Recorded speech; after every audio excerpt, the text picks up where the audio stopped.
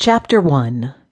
Warm afternoon sun filtered through the filmy old checkerboard glass windows of the community gym. The windows were high, and there weren't many of them, but it was enough to light up the center of the big, wide-open room inside when the sun was in the right place. The rest was lit by old circular tin shades, hanging from long cords every 10 feet or so, directing light downward from a single bulb in each one. The sunlight that made it into the building gave a sort of vintage glow to the room, as if the light was as weary and worn as the building. In one dimly lit corner, a punching bag hung from the ceiling by a chain, swinging slightly as a young man worked away at it, punching it and landing side kicks on it. He was tall, standing at 6'2" when he stood up straight. His skin was firm and taut, likely tanned, and his back, arms, and chest were covered with tattoos. His hair was the color of gold sand in the setting sun. It was a few inches long, just long enough to hang above his cool, steel blue eyes. He had a straight nose, though it had been hit many times, and a full mouth that was pursed in concentration as he glared at the bag before him, aiming every bit of energy he had at it. His fists were bare, and over his chest he wore a snug-fitting tank top that outlined the solid wall of toned muscles. His sweats hung slightly loose and low around his hips, but held on over his rounded rear. His mind was trained on one thing: anger. And it wasn't anger at any particular thing, but rather on all of the things that had gone wrong in Jake Allen's 25 years of life.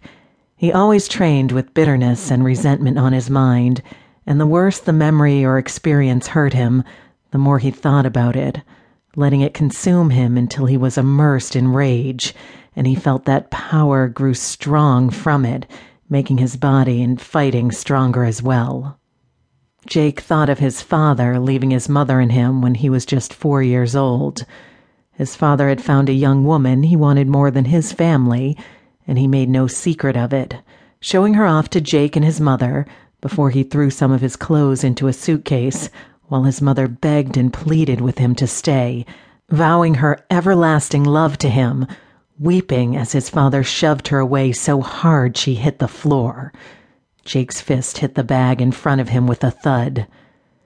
He walked out of the house, slamming the screen door behind him, tossing his suitcase in the trunk of his beat-up old car, and climbed into the front seat of it with his new girl by his side. Jake had bolted from the house as his mother lay down on the floor sobbing. Thud. He ran after the old car and his father as fast as his small legs could carry him, determined to catch up to him and to try to make him come back home. The car sped up so fast that he was soon nothing more than a disappearing speck in the rearview mirror, though his father didn't look back and see him. Thud. Thud. He'd stood in the road until the sun went down and the sky turned dark, and his father stayed gone. He turned finally and went back to his house. His mother was still lying on the floor. He saw her when he walked in, and his heart broke. Thud. He knew then that it was over for them as a family, and that from that day forward, it was just the two of them. He couldn't stand to see her so devastated. Jake went to her and laid down beside her, looking at her as he pushed the hair back from her face and wiped at the tears running down her cheeks and over her nose.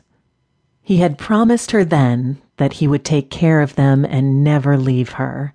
He would always be with her. Thud. She had slowly put her arms around him and pulled him to her, holding him close, smelling his hair and kissing his forehead as she wept. She didn't speak that night. She just held him, and he held her. Thud. Thud. Thud. Jake thought of all the years after that day and how his mother worked 2 jobs to be able to support them. He thought of how seldom he saw her, and how tired and sad she always was, and how the only thing that ever made him smile was him.